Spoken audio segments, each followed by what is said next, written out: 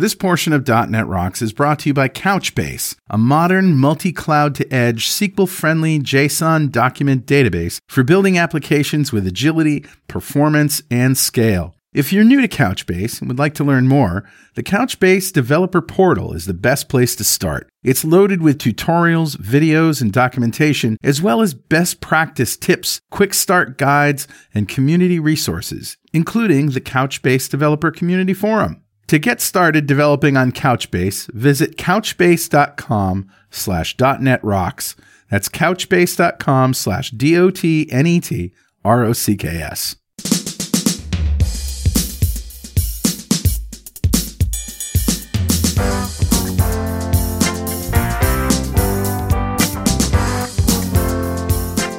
Welcome back to .NET Rocks. This is Carl Franklin. And this is Richard Campbell. And Mark Rendle's out there. Hey, Mark. Hey, how you doing? It's going to be a good show, but we'll catch up with you in a sec, Mark. But I want to ask Mr. Campbell something about Vancouver. Yes. Is it snowing there? Nope. Well, on the mountains where snow is supposed to be. When was the last time you saw snow in your backyard? In November we had a little dusting, and then we rained the next day and it was gone. Ask me the last time I had seen 5 inches of snow in my backyard. Go ahead. Why, Mr. Franklin, when is the last time you saw 5 inches of snow in your backyard? 5 freaking minutes ago.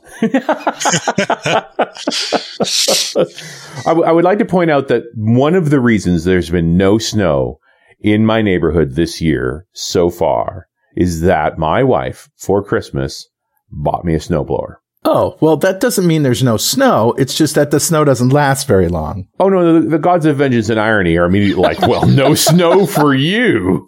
Yeah, it hasn't snowed in the UK since we bought a snow shovel.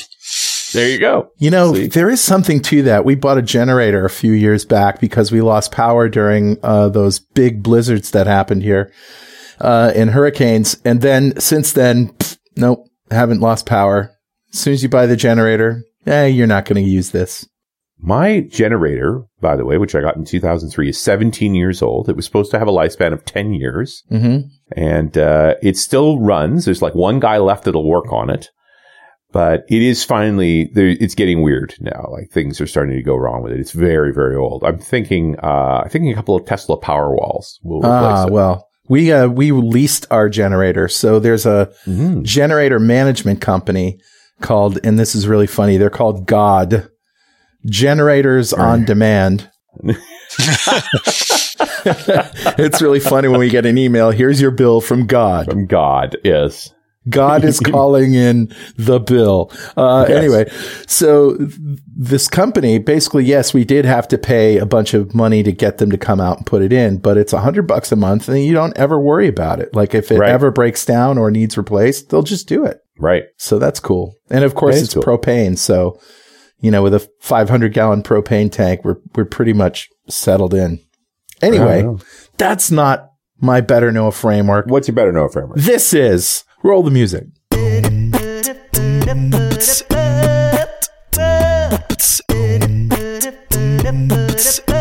All right, dude.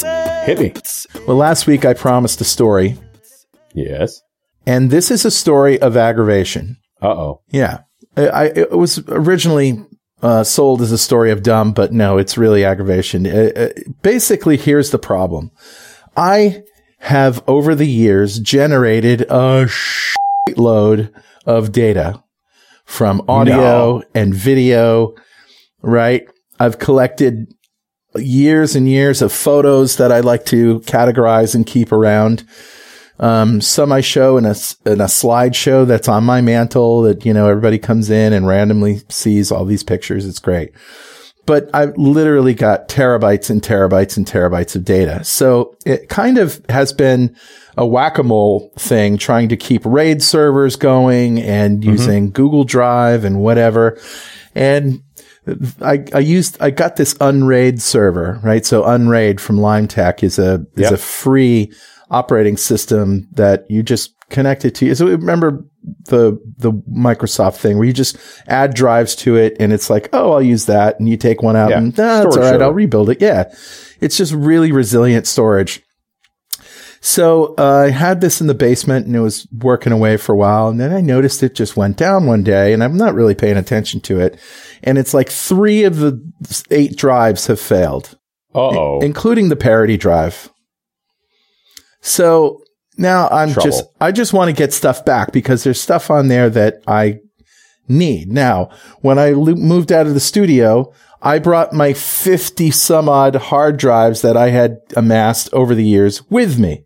Right. In the back of my car, which I moved in. I moved into the house because I knew that someday I was going to look through these things and find things I need. Right. So anyway, long story short, I decide that the best way to get this RAID server back online is just replace the drives that are dead. So finding the drives that were dead was a fun, aggravating experience. And then basically the funnest thing or the most fun thing was ordering a 3 terabyte drive for $49. A 3 terabyte SATA drive for $49. So naturally I got 3 of them. Naturally. And the thing came back up online and I was able to find some of it, but not all of it. And then I decided to go look. And there was a particular session that I was looking for from the studio that was nowhere. It wasn't on the RAID server. It was on a drive somewhere. So I got one of those, USB portable drive chassis that you can just hot stick a SSD drive in. And I literally spent the last week, Mark, sticking every single one of those 50 some odd SATA drives in there, pulling off the things that I want. But here's the thing. I needed a place to put it.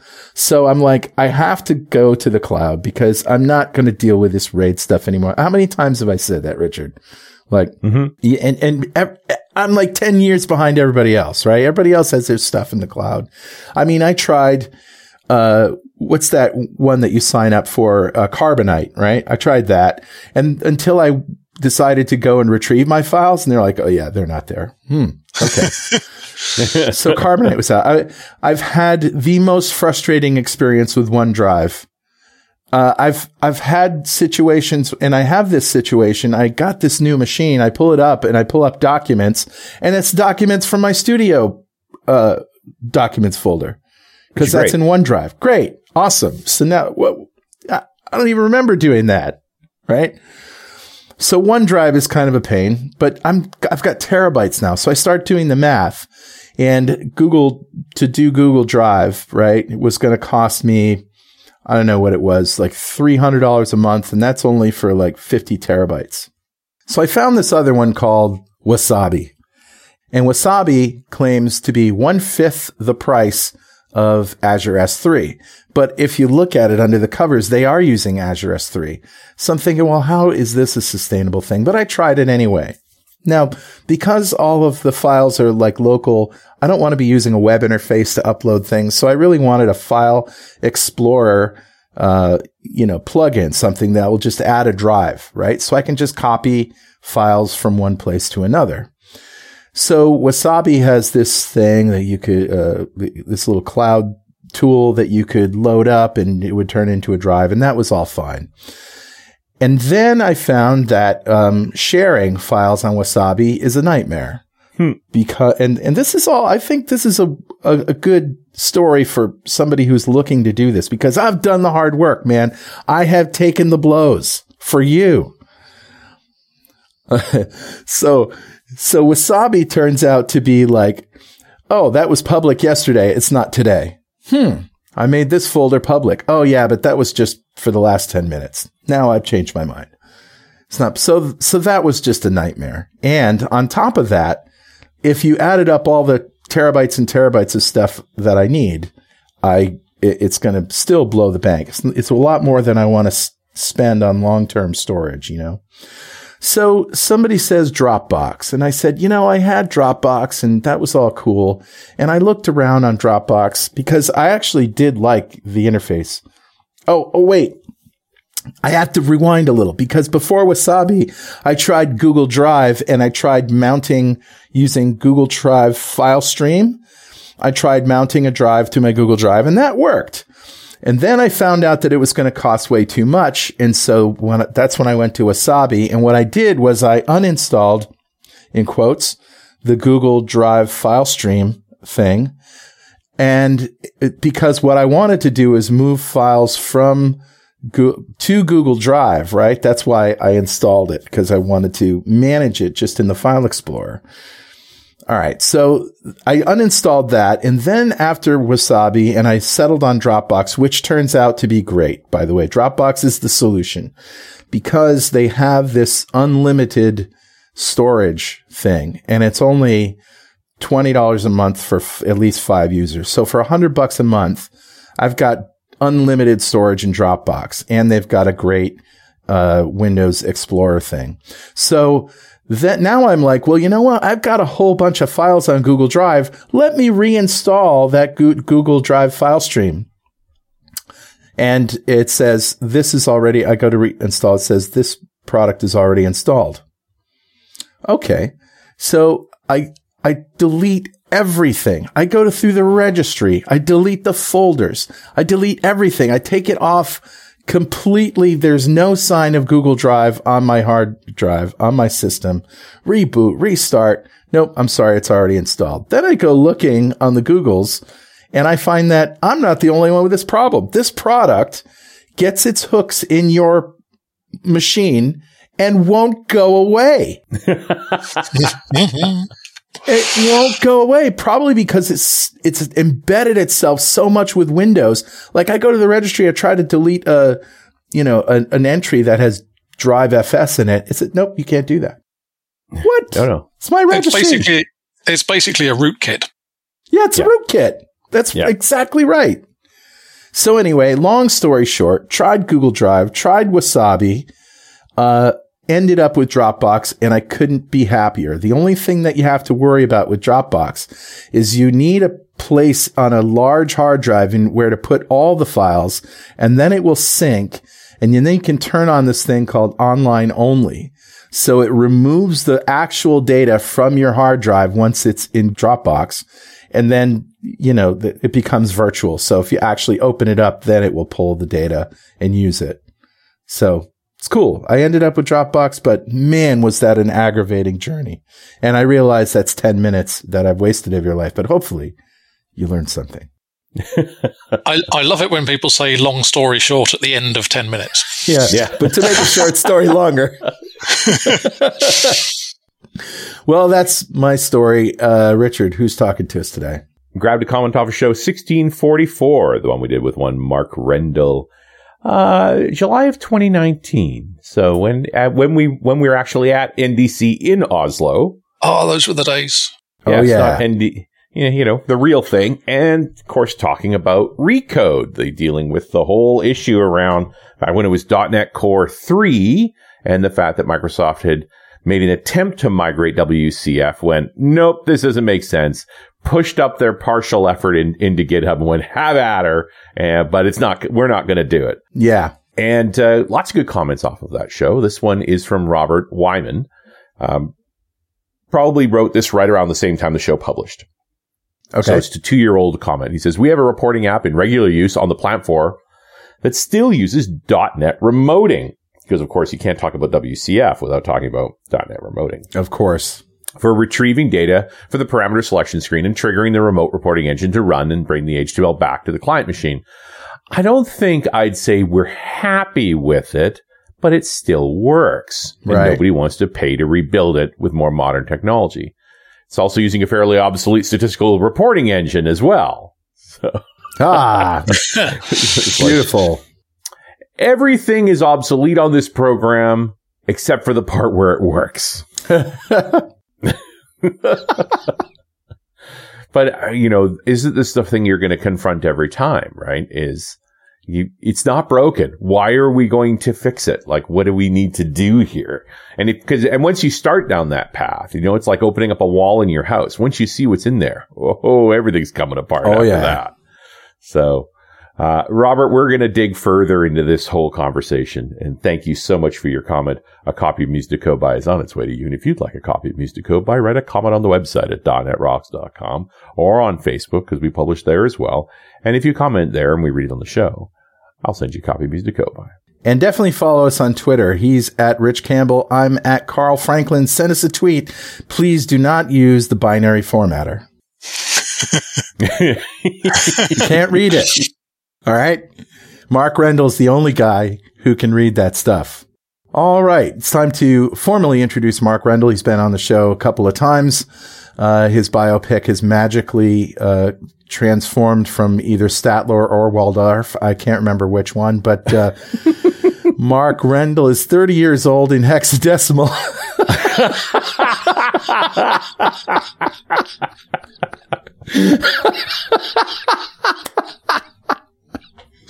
Oh, that's beautiful. And has been coding professionally for 3/4 of his life. His current mission is to get the world off of .NET 4 point whatever and onto .NET 5. In his spare time, he started making games with Unity and has just released his first project on iOS and Android. Mark's hobbies include genetically modifying otters and decoding the hidden prophecies in the digits of pi. Because you've got to have a hobby or two. And, you know, otters could be better. As mollusks could be. Indeed. Splice in some mollusk DNA and just see what happens. I have a lot of otter experience these days. We have northern river otters living around our coast place. Oh, you're so lucky. Remarkably destructive little beasties. My goodness. And they like to make a racket. They like to carry bits of wood into the boat shed and whack them on things to make as much noise as possible. Yeah. There's probably a grander purpose to that. Otters do. They're probably trying to achieve something. You just don't know what it is. Oh, yeah. No, it's all the population of northern river otters is actually growing in BC, where otters population declining almost everywhere else in the world. Where we are, because they almost were wiped out 100 years ago, they're still repopulating. And so they are constantly competing for territory. So we've gotten good at identifying the various groups that live in the area.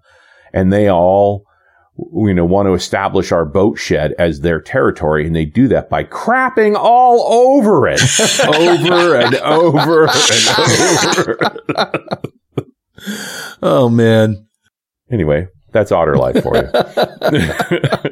Funny stuff. So, Mark, what the heck have you been up to lately? I have been, like everybody else, I've been cowering indoors. Yes. But yeah, working on Visual Recode and working on some other stuff, some new bits at the same time. And yeah, making games with Unity. That's fun. And just to recap, the last time we talked about Recode, this is your WCF to gRPC upgrade framework, I guess. What would you call it? It's a tool, so it's a plugin for Visual Studio. Okay. And version 1, took a WCF service and converted it to a .NET Core 3.1 gRPC service. It now supports .NET 5 as well. But I'm adding more functionality into that. So it's got a guided project upgrade mode at the moment. So if you've got a solution with 200 projects in it, it will tell you which ones of them you can upgrade to the new SDK format and add new frameworks at the same time to let you kind of go through a project at a time and say, upgrade this to the latest and greatest, until you've eventually upgraded all of them. So that's out now. And that takes care of things like if your NuGet package doesn't support .NET Core or .NET 5, it checks to see if there's a later version that does. And if there is, then it just magically upgrades to it. And if there isn't, it's going to say, do you want me to convert anyway? And you can take care of it. Yeah. And I'm now working on supporting WebAPI and MVC migration. So you can go from ASP.NET WebAPI or ASP.NET MVC to 5 and convert that to an ASP.NET Core MVC project. and take care of all the little differences, like the fact in ASP.NET WebAPI, if you want to return not found, you throw a new not found exception, which was the way they came up with for doing that at the time. But it tries to find those and then change that to return a not found result instead. So hopefully we can help people who've got ASP.NET WebAPI and MVC projects out there to move those over. Yeah. At some point, I am planning on having a look at .NET remoting, because it should be quite similar to WCF. Wow. But I've had a few people say, what about .NET remoting? Yeah. Because we never upgraded to WCF. And you're just kind of like, okay. Yeah, I kind of think that he's one of 5. Because if you had remoting and that was a critical piece of your architecture, it died a pretty spectacular death, if I recall correctly. And don't you think you would have done something else by now? You would think, but as Robert said, it works. Yeah. And these people, they have these systems and they work. And well, especially if you probably built it in 1.1. Mm-hmm. You got up to 2, which was a pain in the butt. It's a bunch of things. It was breaking changes from 1.1 to 2. And 2 was so stable with a couple of the patches in place, you never touched it again. Exactly. Like, and why would you? It'll be rock solid. Right. Like it'll be real sturdy and fast. There's just, because the next few versions of .NET aren't that great until you get to 4. Right. It's just problems. If you think about that interviewing period, that's 5 years. The chances that the team that got it up and running on 2 was still together when 4 appeared are all really low. And so at that point, it's like, well, nobody really knows and it's not broken, so forget it. Right. And dude, that was 2010. Now it's 2021. And you're going to be paying extended license fees and support fees. And the longer you keep it, the worse it's going to get. And the thing is, from a commercial perspective, I don't need a lot of people to have this problem. I need at least one person who's got a lot of money to have this problem. Yeah. That'll do me. Well, I'm just thinking, like, I look through the blog posts and things in Recode, like more and more, it sounds more like you're dealing with the framework to 5 migration as much as the WCF to gRPC migration. Yeah. So especially since 5 supports Windows Forms and WPF, and those are perfectly valid things to bring over. Mm-hmm. And a lot of that is just, you copy the files into a new .NET 5 project and you change the app startup ever so slightly because you need the program and the main thing in there.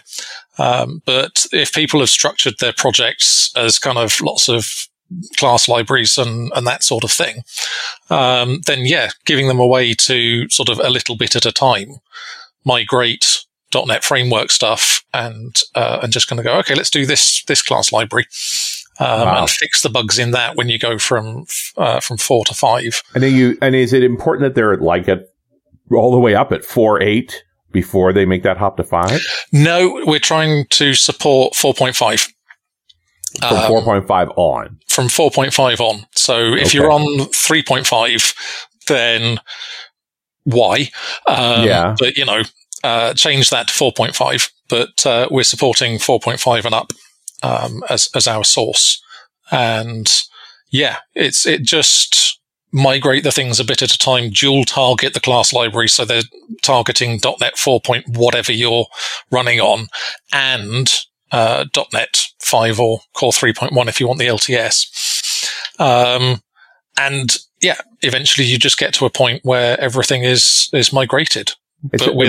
So you're describing there's a period here in the migration where you're just going to run both frameworks in this app and it'll work? You're going to target both frameworks. So when you run your build, and if you've got unit tests, you've got it'll migrate your unit test project to modern unit test projects. Right. And so your continuous integration process, you can have it sort of running the tests against version 4 and version 5. But obviously what you're deploying will still be .NET 4 point whatever, Right. until you sort of bite the bullet and go, right, let's build this as a .NET 5 application with all the fantastic stuff that's in there, like single file deployment and everything else. And then you can just go through and take out the .NET 4 targets from all your project files, which will probably provide a nice kind of wizard to just do that for you. And is, unit tests and pipelines the issue that these folks are mostly dealing with? Like, I keep thinking back to the story we were just telling about an ancient application that isn't going to have any of those things. So the biggest problem we see with these, from talking to people and from dog fooding it on a couple of Gibraltar software projects, is people are using outdated libraries. People are using either NuGet packages that are no longer maintained and haven't been maintained for the last 5 years. Right. And so there's no .NET standard or .NET Core version of the library. So you need to replace it with something new that is supported. Or in a lot of cases, they're just using, back in the day when you bought Infragistics or DevExpress or something, you just downloaded a zip file from their website or you ran an installer. And now these things are distributed usually from private authenticated NuGet servers. Right. And so it's kind of helping people through that upgrade process and it's really rebuilding your build process into contemporary sources of third-party libraries and modern build, the modern build practices that .NET 5 is going to expect. Yes. Yeah. And we're trying to make that part, we sort of build functionality into Visual Studio so that you can right click and from the context menu choose upgrade project. And it just takes care of all that for you. Actually sort of going through and looking to see if you've got linked files in there and all this sort of thing. And it does that in place in your project. And I'm just thinking about, all of there's so many bigger problems than WCF to gRPC. Yeah, WCF to gRPC was the kind of the itch, it was I wonder if I could do this. Right. I'm going to try that for a couple of weeks of evenings and come up with a console application that could do it for a sort of very narrow use case. But the principle was there. And well, so that's especially when I think about old WCF code, I think about it mostly using defaults. Yeah. Right. Because those are early versions. If you're dealing with, version 3, version 4 WCF, as long as you use the default stuff, it was pretty cool. But as soon as you went under the hood, as soon as you started tinkering with any of the attributes, all hell broke loose. Absolutely. And you had to have a German on speed dial if you needed help. Austrian, but yes. Oh, I'm sorry. Yes. I'm so sorry. Yeah. But no, the vast majority of WCF projects out there, I think, are just using the defaults. They're using SOAP over HTTP. Right. Yeah. And so super migratable then. Yeah, absolutely. And the thing is, for the most part, they don't care what it is because they're building the service, they're generating the client from WSDL files. And so what they want is an environment where they can build the service and generate a client, and gRPC provides that for them. Yeah. The other thing we did was we launched the product kind of final non-beta version in March of 2020, which obviously was a fantastic time to do anything. Oh, yeah. Lovely. Perfect timing. Excellent. Well done. While you're locking down, read this document. Yes. So things have been a bit quiet. Well, I also think your priority set as a developer shuffled in the lockdown too. Yes. Like, and updating of existing software that works as is it wasn't high on the list to begin with, but during the crisis, holy man, like, I'm sorry, you're not going to get to that right now. So yes, and that's why the direction, the Web API and MVC stuff, it's a lot easier because the two things are much closer in the first place. Right. And your code, once you've moved it across, it's still basically the same code. But now it's, something that'll do 1 million requests a second on Linux instead of 50,000 requests a second on a big heavy Windows box. And Mark, I'm going to interrupt for one moment for this very important message. You know what's not fair? The fact that Netflix hides thousands of shows and movies from you based on your location, and then has the nerve to increase their prices on you. That's right, they've just raised their prices once again. Now you could just cancel your subscription in protest, or you could be smart about it and make sure you're getting your full money's worth by using ExpressVPN, like I do. See, you might not know that what's on Netflix in your country is completely different from what people in other countries have on theirs. Using ExpressVPN, I can control which country I want Netflix to think I'm in. ExpressVPN has over 90 countries to choose from, so every time I run out of stuff to watch, I just switch to another country to unlock new shows. And here's the best part, it's not just for Netflix. You can use ExpressVPN to unlock shows on other streaming services too. I like to use it to watch BBC iPlayer. It's free and only available in the UK. ExpressVPN is also super fast and works on your phone, laptop, even smart TVs, so you can watch your shows on the big screen with zero buffering. So be smart. Stop paying full price for streaming services and only getting access to a fraction of their content. Get your money's worth at expressvpn.com/.net. Don't forget to use our link so you can get 3 extra months for free. That's expressvpn.com/DOTNET. expressvpn.com/DOTNET. And we're back. It's .NET Rocks. I'm Richard Campbell. That's Carl Franklin. Hey, man. This is our friend Mark Rendle and his amazing Visual Recode project. You know, I'm going to countermand what I said before the break about the whole updating existing apps that work is going to drop in priority. Because the side effect of moving to all remote work was that a lot of stuff that worked in-house probably wasn't usable remotely, especially those internal apps, those WinForm-based apps. That's when you find out that your WCF configuration required a local network or it wasn't going to work. Yeah. Yeah. So yeah, I think there's a lot of people out there who want to sort of migrate to this new stuff. And now that the .NET version number is incrementing annually every November. Mm-hmm. So this November we'll get .NET 6, which is an LTS release, and then next year it'll be 7.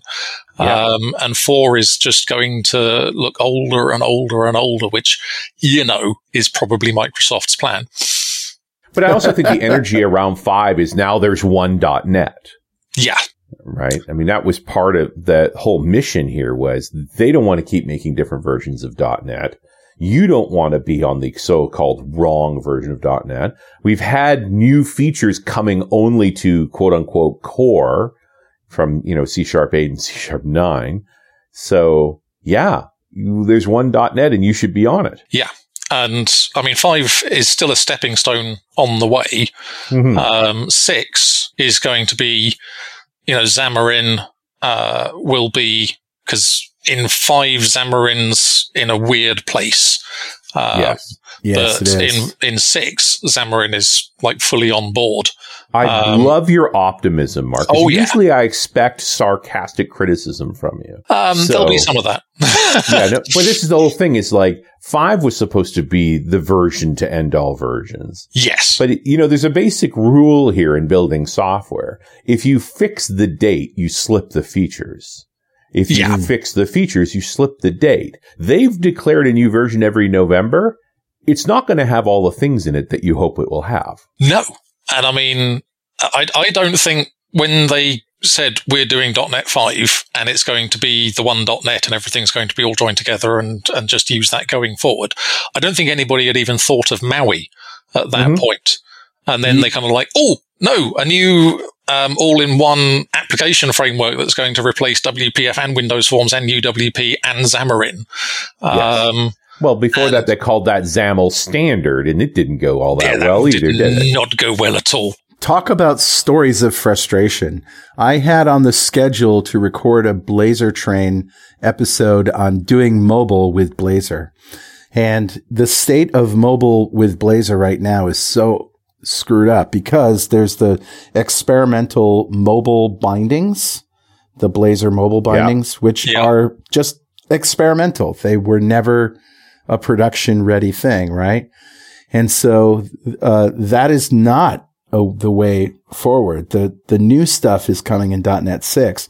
And so I basically have, instead of doing the definitive, here's how you do Blazor Mobile, what I did was a show on PWAs, which are pretty damn cool in WebAssembly. Yeah. And I've got Dan Roth coming on in a couple of weeks to talk about the state of Blazor Mobile, which he's going to show the bindings, but we're also going to take a look at what's coming in .NET 6. That'll be cool. I'll have to tune in for that but one. It's not a good time for Blazor Mobile. No, Blazor is the definitive jam tomorrow. Yes. And I think the question a lot of people asking is, will Blazor finally become stable and usable before they scrap it? Oh, you are so cynical, man. It's just, the Silverlight vibes. There you go. Yeah, but all right, don't get me started. Right. Silverlight had nothing to do with the technology. It was businesses. Oh, yeah. It was a business ploy. Yeah. Yeah. Well, no, its deployment model had some problems, and, it's over now. But it's by the same token, if Maui, because you also mentioned the new version of WinForms for .NET 5, which is the high DPI version of WinForms, which is pretty cool. Mm-hmm. And it's also a breaking migration. Like, your existing WinForms apps are unlikely to migrate perfectly to .NET 5 WinForms. Yeah. And I mean, a lot of that is just because if you've got .NET 4.8.1 WinForms app, then you're in a better position. If you've got a .NET 4.0 WinForms app or a .NET 2.0 WinForms app, God forbid, that's not going to go gently at all. No. That's something we're going to be looking at. I wonder how many 4.8.1 WinForms app exists, because generally speaking, again, these things don't break and there wasn't new features. Like, why would you change? Maybe you made the hop to 4, maybe you didn't. Maybe you made the hop to 4.5, maybe you didn't. And the problem was, if you were on 2.0 and then 3.5 came along and you went, well, we don't want WPF, so we're not going to bother upgrading to that. And then 4.0 comes along, and then 4.5 comes along. And now you've got this sort of 3 or 4 major version gap between what you're using and the current version. And it just becomes more and more difficult to do that upgrade. Yeah. And less and less. Yeah. And time has passed. People have moved on. Nobody knows this code. Yeah. It isn't covered in unit tests, most likely. It doesn't have its build pipeline is based on a Word doc nobody can find, right? Like, it's that kind of stuff that gets the software. It's legacy software, except it's functional. Yeah. That actually segues nicely into the other thing that I've been working on the Recode side of things, which is a new open source project. Because we get a lot of queries on the website saying, what about WebForms? Because there is a lot of WebForms out there. Oh, yeah. And there's nothing we can do. Actually, there is. But it turns out there is. But no, WebForms is its own thing. It is not like anything else. Yeah. And there's no way you can sort of say, take this ASPX page with whatever control sets and libraries and everything else that you're using and convert that to Blazor or convert it to Razor MVC or Razor pages. Actually, I got to chime in here because Jeff Fritz has started, and it's pretty well filled out, a project with his friends, Fritz and Friends, to make a library that maps one-to-one with the syntax of WebForms to Blazor, because Blazor is very much like WebForms in terms of what it's trying to do. Of course, the under the hood is, completely different, but there is a library out there, and I'll find the GitHub repo and we'll post it in the links. I actually talked about this with him on Blazor Train, and it's pretty compelling.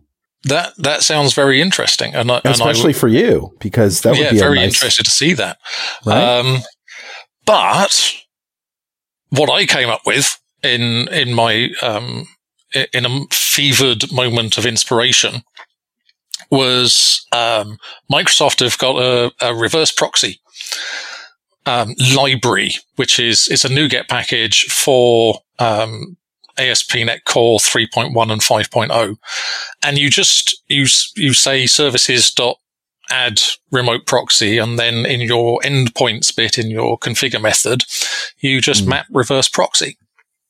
And then you can stick your ASP.NET Core application in front of a bunch of other applications or a single application or whatever, and it just proxies through. And I thought, well, what if you set that up and pointed it at your old creaky WebForms application, and then you added controllers or Blazor components or whatever to your new application that had the same address as the backend, as the old application, and it would just interrupt and go, oh no, hang on, I can serve that for you. So you can migrate a page at a time. And you're not sort of recreating the code. You're not migrating the ASPX or any of that stuff. You're just going, I'm going to redo this admin page, or I'm going to redo the shopping cart page, right?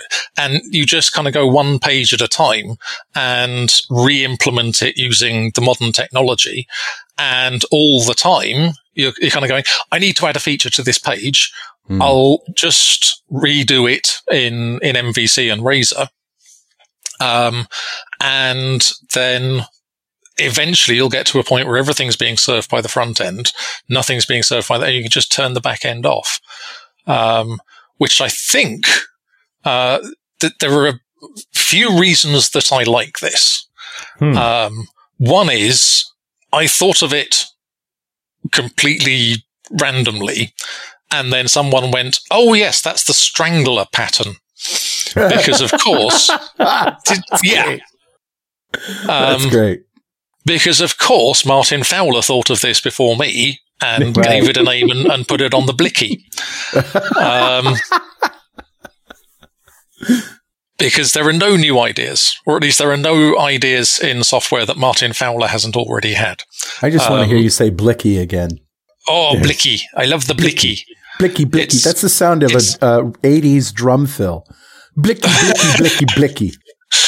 But yes, he put it on his Blicky in 2004. And it's named after Strangler figs. And he actually changed it to be called the Strangler fig pattern because he called it the Strangler pattern and people went, what, like Boston? Nice. It's a slightly unpleasant name. So, but it was inspired by strangler figs, which are plants that take root, they germinate in other trees, and then they grow down. They send tendrils down until they reach the ground, and then they take root in the ground, and then they kill the tree that they landed in, and replace it. And so it's a really good kind of analogy for what I'm recommending that people do. But it's a horrible name. Even Strangler fig, you don't want it in there. And so after a couple of polls on Twitter and asking for suggestions and stuff, there's the libraries to help you do this are called Cocoon, which is a much nicer thing, but basically the same thing. A cocoon is something that wraps around something that is sort of usually quite ugly, and then something beautiful comes out of it later. And it's a much nicer word. And it's also the third best movie that Steve Guttenberg was ever in.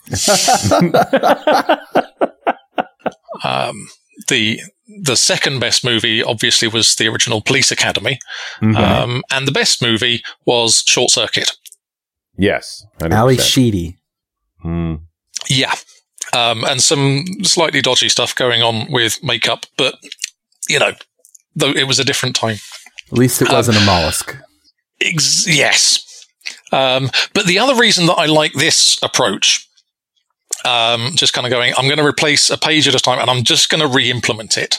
Right. And I'm going to do it in MVC, is because I have worked with quite a few WebForms applications, and I'm working with a couple at the moment for a customer.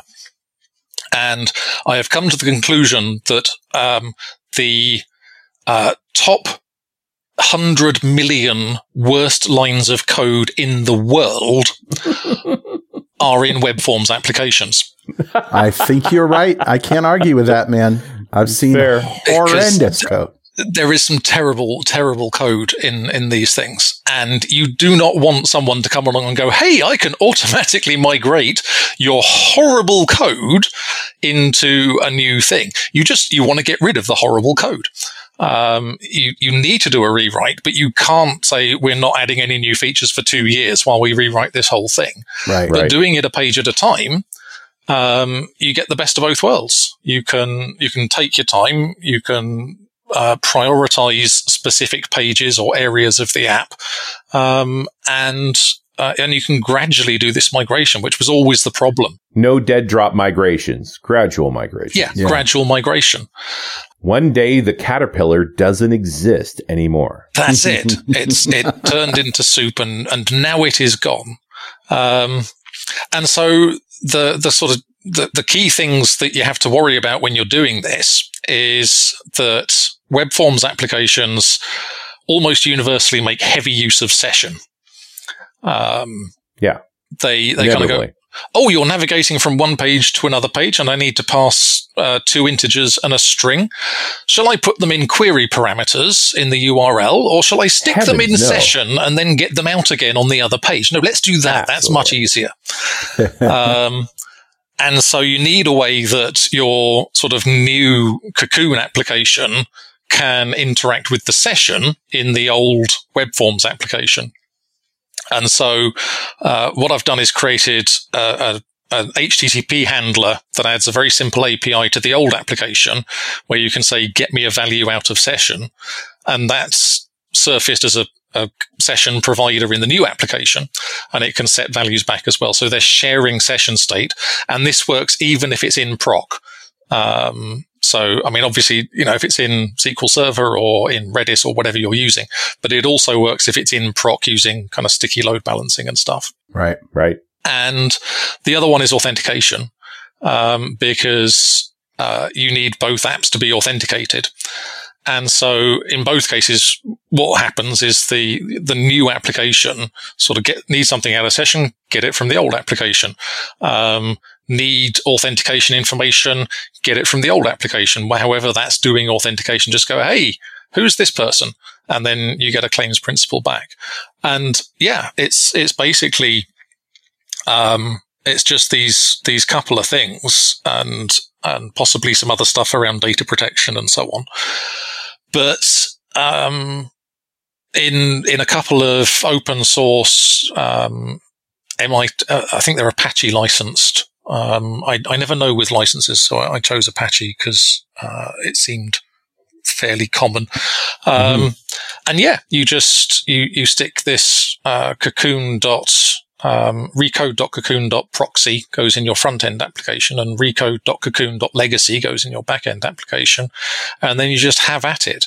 And then Visual Recode, you can kind of say, okay, get this class library and make this work in .NET 5, and then you've got you can share the class libraries between the two applications and reference the same ones multi-targeting so you're using your different builds. And so I'm hoping that this will provide a path for all those people out there using WebForms to start working, and also just to get rid of some of the terrible, terrible code. My favorite example recently, by the way, was they were trying to do kind of autocorrect for a particular word that obviously people typed wrong. And so it was just on a callback on the ASPX page. And they would say, if the word is this, then change it to the word it's supposed to be. But they ended up with like 400 possible typos that had come in that they wanted to autocorrect.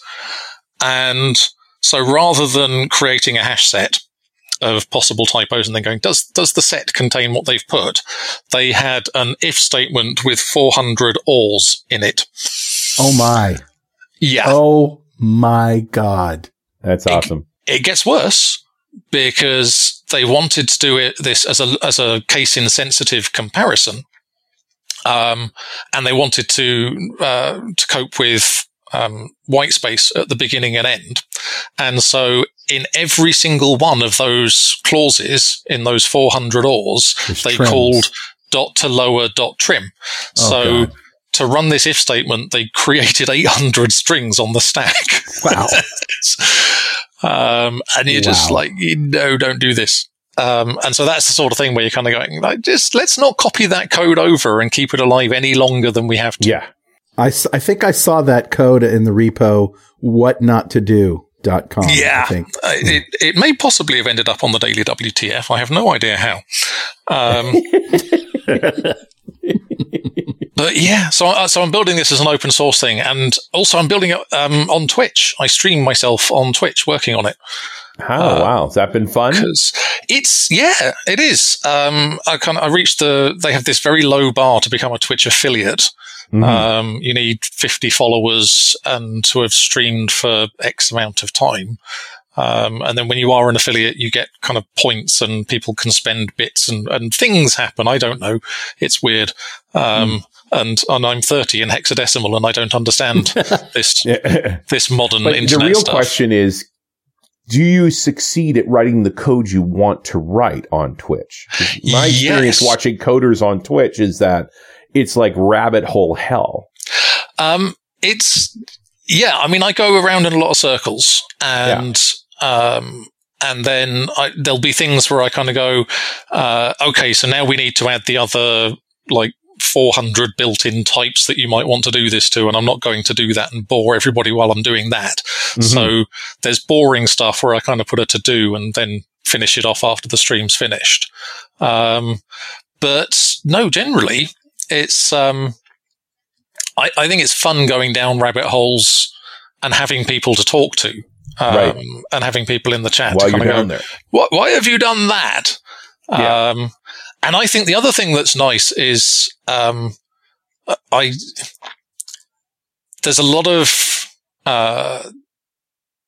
I've become something of a celebrity in a really way. It feels so weird to say that, but I speak at conferences and people think I'm really, really good at .NET, which is great. And I'm not bad at it. But I think there's a lot of people out there who maybe have a bit of imposter syndrome. And they see people like me and others who speak at conferences and people like Fritz and John Skeet and Bill Wagner and all these guys. And they think that code just pours out of us perfectly formed first time. And certainly, if I'm doing a live coding thing in a conference talk, yes, it pours out of me perfectly formed because I've already written it 40 times practicing. Yes, many, many times. In fact, I produced it 15 minutes before I came on stage. Yeah, exactly. And I think the nice thing about people streaming themselves on Twitter is people get to see that actually, no, we don't know. And we're Googling, and I pull the web page onto the screen so people can watch me Googling. And they can see that there's nothing special going on here. We're just as lost as everybody else. Searching, right? Yeah. And you're looking at an example code and saying, how can I adapt this? And all of those things. Exactly. And so I think that's a really nice sort of effect of streaming on Twitch. I like the mortalness of that. Yes. That it's just like, this is how regular people write software. It's just, it's normal. Yeah. Everybody is referring to Google. Nobody can remember the overloads for date, time, offset, dot to string. Yeah. Nobody remembers which one of those magic letters. The only one I remember is O.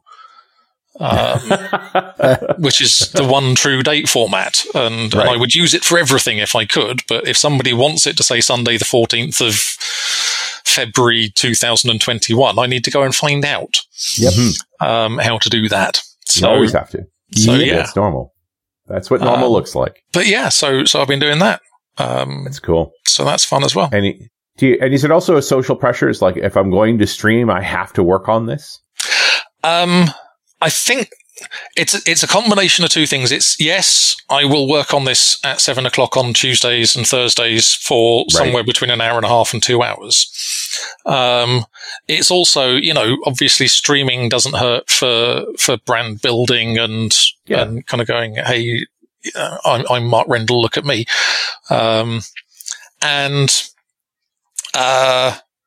If I've got to do this random coding thing, then I can kill two birds with one stone. I can be kind of doing it and it's publicity at the same time. And so, yeah, it's not dead time. And also it's less lonely, right? Hiding yourself away. And just quietly getting on with it and playing music to code by in the background. It's nice and you can get things done. But just doing it on Twitch is like, you feel less alone. There's something nice about it. Yeah. Speaking of that, I'm thinking about starting a Spotify channel where you can, where the sort of the music to code by music happens, but in smaller chunks. And, it's basically for streamers. You could just put it on and it'll pick. That'd be neat. Wouldn't that be cool? That would be cool. Actually, I could also do some music just for streaming. I'm thinking about it. So I may well be inviting you guys onto a pod if I get round to it and I find the time to do it. I was thinking of starting a podcast, talking to random people, because Spotify have now done this thing where if you use their podcasting tool, Anchor.fm, you can cut in songs that are on Spotify. Wow. So you can have music in your podcast. And in the UK, there's a show on Radio 4 called Desert Island Discs, where they get people on and talk to them, and they choose 5 records that they would have on a desert island. Wow. That's cool. And a couple of books and a luxury item or something. And I thought of doing this, but with sort of tech people, and calling it Desert Planet Downloads. And so, yeah, it would have to go out on Spotify, and there'd be ads if you didn't have Spotify Premium. But for those people who do have Spotify Premium, which is almost every techie I know, and yeah, so you just come on and shoot the breeze about whatever, and pick your 5 favorite tracks for coding to, and they'll just be cut in when people are listening to the podcast. So that's cool. If I find the time, expect an invitation, and we can turn the tables, and I can interview you one at a time. Good. Yeah. Wow, that's it sounds like there's no excuse for boredom in your world, which is good. No. And if I ever do sort of find myself bored, then I've got these Unity things as well. And the otters, don't forget the otters. And the otters. I mean, it's not gone well so far. There've been some abominations. Pictures, or it didn't happen. Yeah, I have to get Photoshop out. But no, the hidden prophecies in the digits of pi is going much better.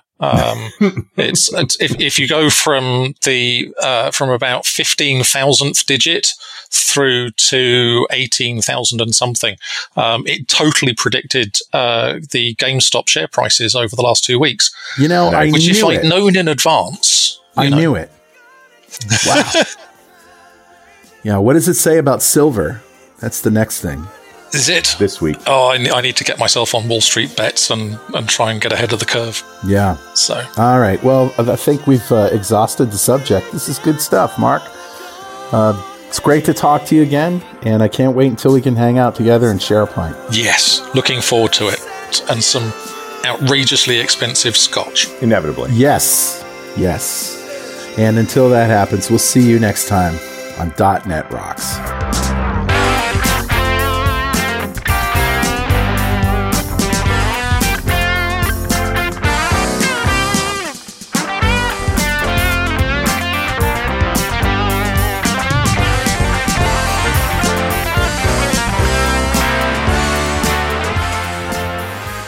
.NET Rocks is brought to you by Franklin's Net and produced by Pwop Studios, a full-service audio, video, and post-production facility located physically in New London, Connecticut, and of course in the cloud. Online at pwop.com.